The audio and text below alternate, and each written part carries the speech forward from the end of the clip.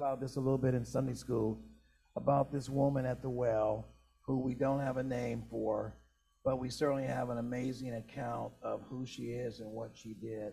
So here's what it says in St. John 4. Let's just bow our heads for a minute and then we'll read it. Lord, we just thank you for this great occasion to share your word and to learn your word, to sing your praises, to ask you for help and to give you thanks for what you've already helped us with.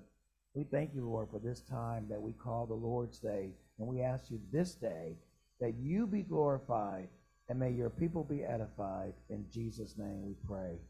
Amen. So a short account, well, not a super short account, but we just want to use part of this account in St. John chapter 4, verse 39, 439.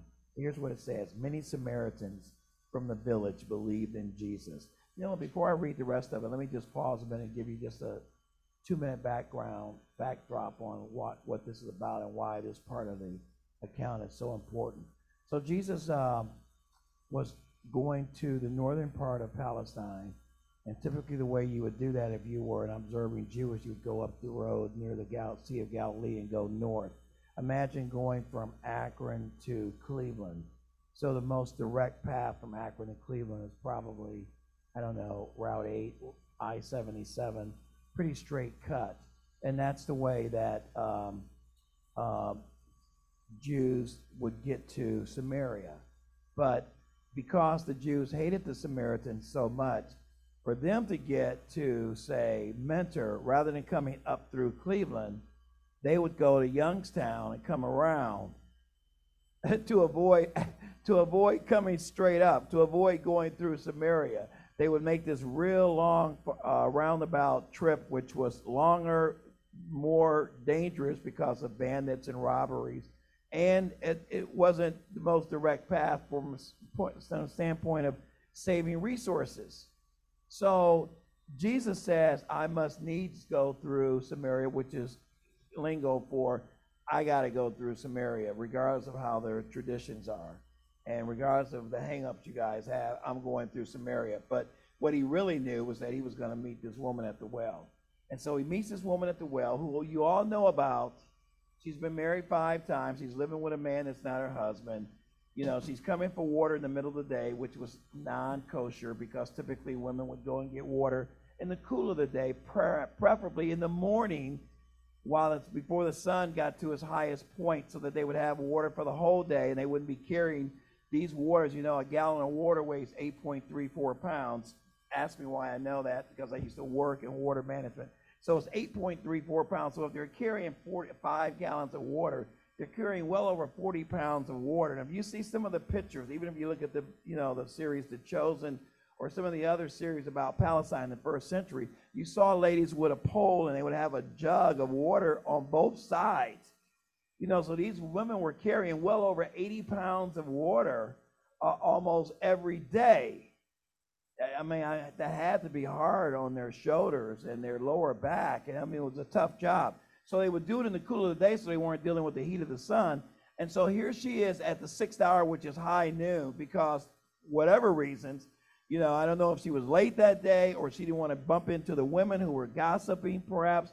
Maybe she didn't want to deal with the ridicule of being married 5 times. Maybe some of the women that were coming to the well were now married to one of her exes, or she had taken one of their exes. Who knows what the story was, but she was there at a time that wasn't an ideal time to be gathering 40 to 80 pounds of water, okay? And so while she's getting water, Jesus talks to her. I'm assuming by the sequence of the events, Jesus was already sitting by the well as the woman from Samaria came to get water, right? So the woman comes and Jesus says, can I have a glass of water? She said, you being a Jew are asking me for water? What's up with that? We're sworn enemies. We don't even have any remote communication. And Jesus said, well, if you knew who it was that was asking you, if you knew, you know, that I was the gift of God and that I could give you living water, you would be asking me for this living water so that you wouldn't have to come here anymore for water. So this dialogue goes on, and she says, well, you know, you don't even have anything to gather water with. How are you going to give me water? And Jesus let her know who he was and what he could do. Excuse me. So she goes back and forth through this little banter, this little defensive, I would say debate on theology and Judaism. And so we get to this point where she's talking to Jesus and they come to a truce. She surrenders. And the Bible says that when she surrenders, we pick it up at verse 39 of chapter 4, because she's now given her heart to the Lord. We don't get the specifics of how the conversion occurred. Like, we don't get the dynamics. But what we get is we get this amazing after story that kind of fills in some of the blanks. And here's where verse 39 picks up at, guys. Many Samaritans from the village believed in Jesus because the woman had said, they believed in Jesus because the woman had said, he told me everything I ever did. By the way, that phrase, he told me everything I ever did, that's code for he basically read my life story. And he basically exposed all of the secrets, all of the dark closets, all of the skeletons. He basically addressed all of that. We don't see it all in the condensed version of John 4, because this very same John at the end of his book in chapter 21 said, if everything that Jesus said and done were written, even the volumes of the world could not contain the volumes. So we don't get a play-by-play, word-for-word, verbatim conversation. We get this condensed synopsis of this conversation between Jesus, which, by the way, according to some Bible students that studied this a lot deeper than I did, in the Greek, said that this conversation was the largest and the longest conversation that Jesus had with anyone directly in the Gospels. So this conversation was extended. I think it started somewhere around verse 3 or 4, and it goes up to verse 42 and beyond. So this is an amazing dialogue going on between Jesus, one that surpasses all the other dialogues that he had with an individual. So we get to this point where she says, he told me everything I ever did. When they came out to see him, they begged him to stay in their village, so he stayed for 2 days. This is, to me, very reminiscent, if you guys remember the road to Emmaus conversation, when Jesus connected with these two cats that were walking from Jerusalem to Emmaus. It's about a 2-mile journey. I told you guys about the logistics of this. So they're walking. Jesus popped in on the conversation, say, hey, what y'all talking about? And they say, hey, did you just climb out from under a rock? Haven't you heard about what went on in Jerusalem? So they have this conversation, and Jesus commences to break down the entire Old Testament as it relates to him. And the Bible concludes with these guys saying, did not our hearts burn within us when he availed the word to us? What a combination there. But at the end of that journey, they said, oh, please don't go. Can you stay with us longer? And Jesus did come and stay with them a little longer. That's what this reminds me of. These Samaritans said, can you stay with us longer? Please only. You know what I think? This kind of reminds me of the idea. When you've been touched by the Lord, when you've had an encounter with Jesus, when you've come into his presence, when you've met with him, when you really connected with him, you don't want to go. You don't want to be without him. You don't want him to leave. You don't want to lose that feeling. You don't want to have any kind of disconnection from what he's done, because when you're in his presence, hearing his word, feeling his touch, connecting with his power, being blessed by his favor, his presence around you, on you, in you, through you, under you, you don't want him to go. You don't want to leave. Amen. You don't want to go. And so they didn't want him to leave. So he stayed a couple more days. And the men went on to say, for long enough, he stayed 2 days, long enough for many more. That was his mission. This is why it says he must, the King James Version, Rosie, says he must needs go through Samaria, which is poor grammar, but what it means is he had a definite necessity. It was imperative that he walks through Samaria, all right? And he did. And they said to the woman, now we believe, not just because of what you told us, but because we have heard him ourselves. Now we know that he is indeed the Savior of the world. And boy, there's just so much theology there. That's just packed. Oh my goodness. Oh, that is just so beautiful. This testimony speaks volumes about what the woman must have communicated to them. How could this 5-time divorcee, how could she convince men of all people, Men who didn't even regard women in public if they were of an orthodox nature. Men who didn't even allow women to testify in a court of law to provide eyewitness testimony. Men who were very chauvinistic and demeaning to women. Well, what kind of status did she have that provided her this platform where these guys not only listen, but the Bible says believe? And that's the same word in the Greek that's used for faith. It's the same word in the Greek that's used for trust. It's pistis, P-I-S-T-I-S in Greek. And it means that there's a trust, there's a connection, there's a faith, there is an explicit agreement with what is being said. And these guys agreed with her that this is the Messiah. And the Bible says that they made that statement and said, not that we didn't just believe because of what you said. Now we've heard him for ourselves. It was a confirmation. I think the Lord came to add additional confirmation to her testimony that he was in fact the Messiah. Amen. So I just made a note. I'm almost done. I meant to have like a little chartboard up here. I told the Sunday school class that I wrote down just how this conversation went from a statistical standpoint in terms of the conversation and the words you use in the actual Greek. If you look at John 4:9, you don't have to turn to it, but the lady spoke 11 words. Watch this progression, guys. I was hoping to have this up here so I could allow you to see it graphically or visually. But this is an amazing progression. So in John 4:9, she spoke 11 words to Jesus. In John 4:11 through 12, she spoke 42 words to Jesus. You all with me? In John 4:15, she spoke 13 words to Jesus. Okay? But watch what happens.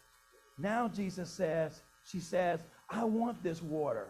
I want this living water so I don't have to be thirsty and come here anymore, dealing with these gossipy, hateful women and all the ridicule I have to deal with when I come to the well, or dealing with this hot sun at 12 noon out in Palestine.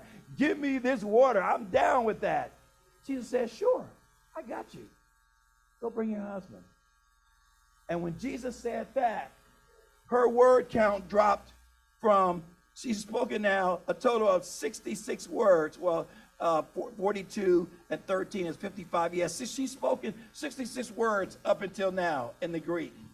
Here's where the word count goes to. When Jesus said, go and bring your husband, in the Greek it says, husband no have. 3 words. The English says, she says, I don't have a husband in the King James Version. In the actual Greek grammar, it's husband no have. 3 words. The point that I'm making is that she's really a chatty and verbose all this time.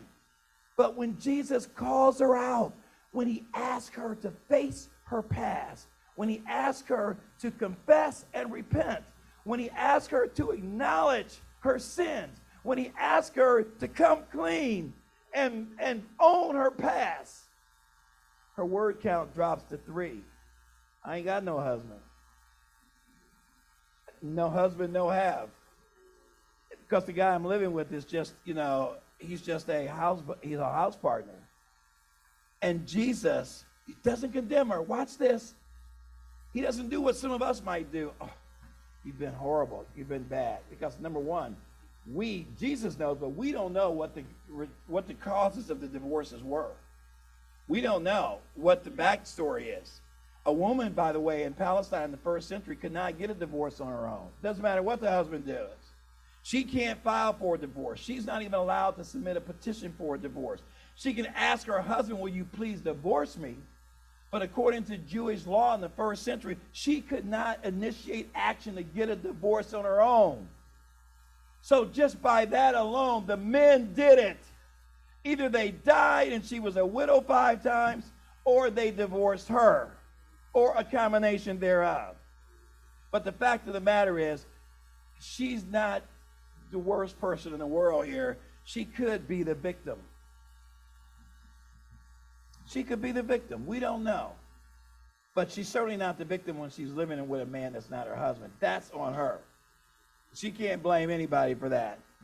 I'm just amazed at how Jesus deals with her as I close.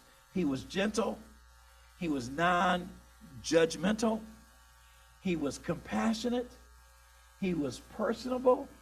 He was kind. He was sweet to her. And he let her know what she had done. And the whole conversation did a 180. Everything changed. Her combativeness, her defensiveness, her argumentativeness, all of that changed. Her whole demeanor, perhaps, went a different direction. And by the way, that's what conversion is.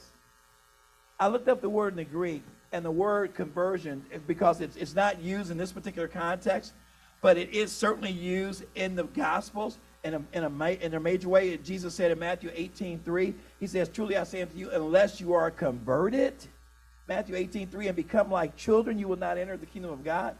I went through that, and that word conversion in the Greek means metratripo, or actually it means metatripo, and we know meta from metamorphosis means change, transformation. Same thing in Romans 1:12, 1 and 2. So Jesus said, unless you're transformed, unless you're changed. And by the way, that Greek word there, the metatrepo, also means turn around.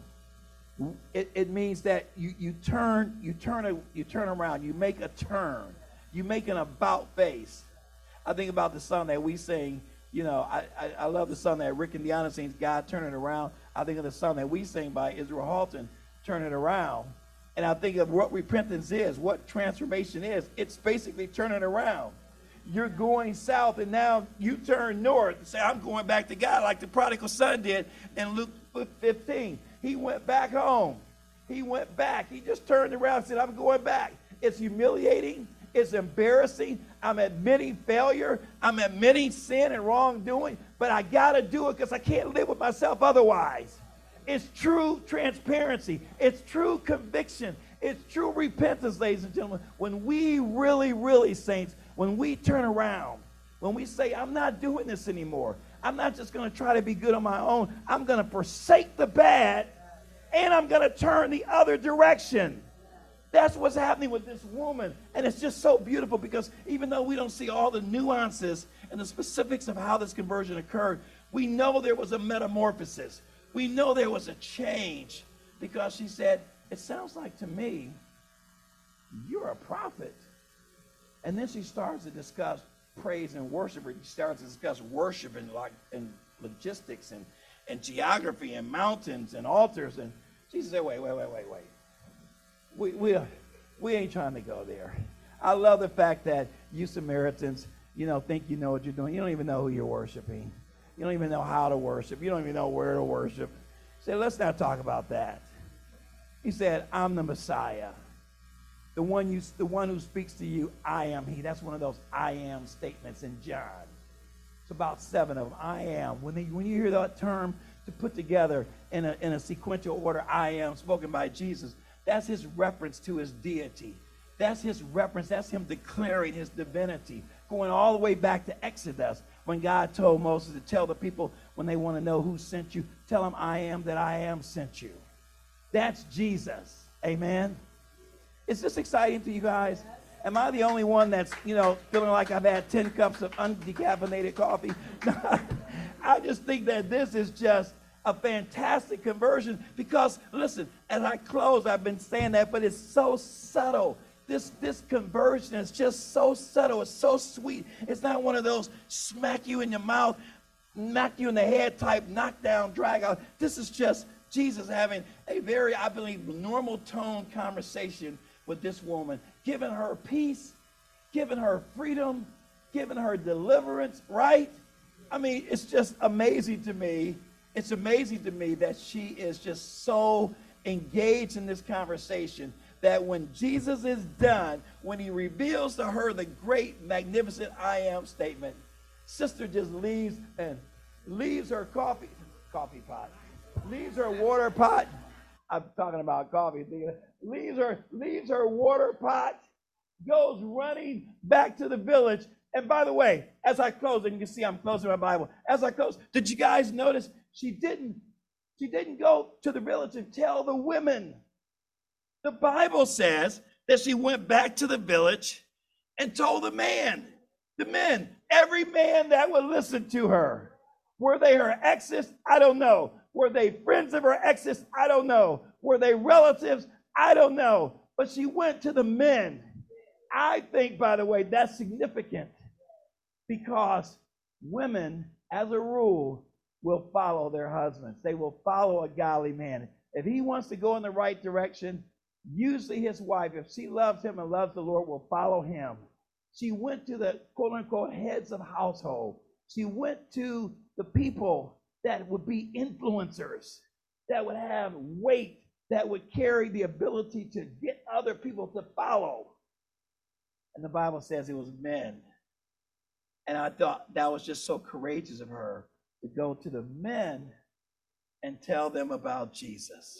And the men followed her out to meet Jesus, the Bible says. The men asked Jesus to stay 2 more days. The men became converted and said, we're going to believe in Jesus. The men said it's not just because of your testimony, but it's because we have seen him with our own eyes. We've heard him with our own ears. We know that he is the Messiah, the Son of God, the Savior of the world.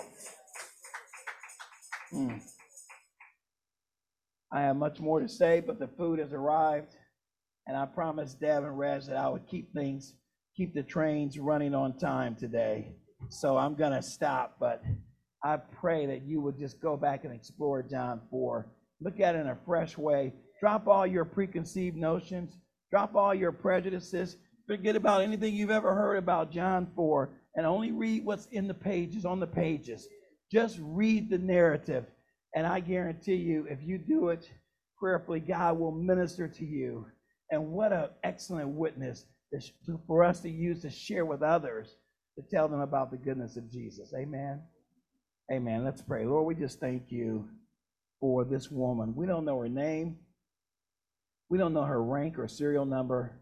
We don't know anything about her other than that she was trying to collect some water at Jacob's well at 12 noon. But we do know the most important thing that ever happened in her life, and that is she was born again. She was converted. She met Jesus, God the Son. We ask, Lord, that you teach us from this lesson. Teach us from this passage. Help us to follow in your footsteps, to drop our prejudices, drop our isms, our schisms, our divisions, our racism, our sexism, our chauvinism, to drop the things that make us, the classism that makes us think that we're better or superior to someone else, Lord. Help us to drop all these pretenses of importance, this arrogance and pride that we walk around with, sometimes undetected by us. Lord, help us to have those things exposed to us so that we can see us the way you see us, Lord Jesus, that we can be completely transparent. Reveal our blind spots, Lord. Those things that we're tone deaf about, we ask you to just help us to develop more sensitivity and more caring about how we present in public and the image that we present and who we represent and how we look to others. And do they see Christ in us? Do they see you in us? Are we representing to the best of our ability? Are we giving the best representation and light of you, Lord? Help us to do that and want to do that, and give us the strength to do that in Jesus' name. Amen. God bless you. You guys are great.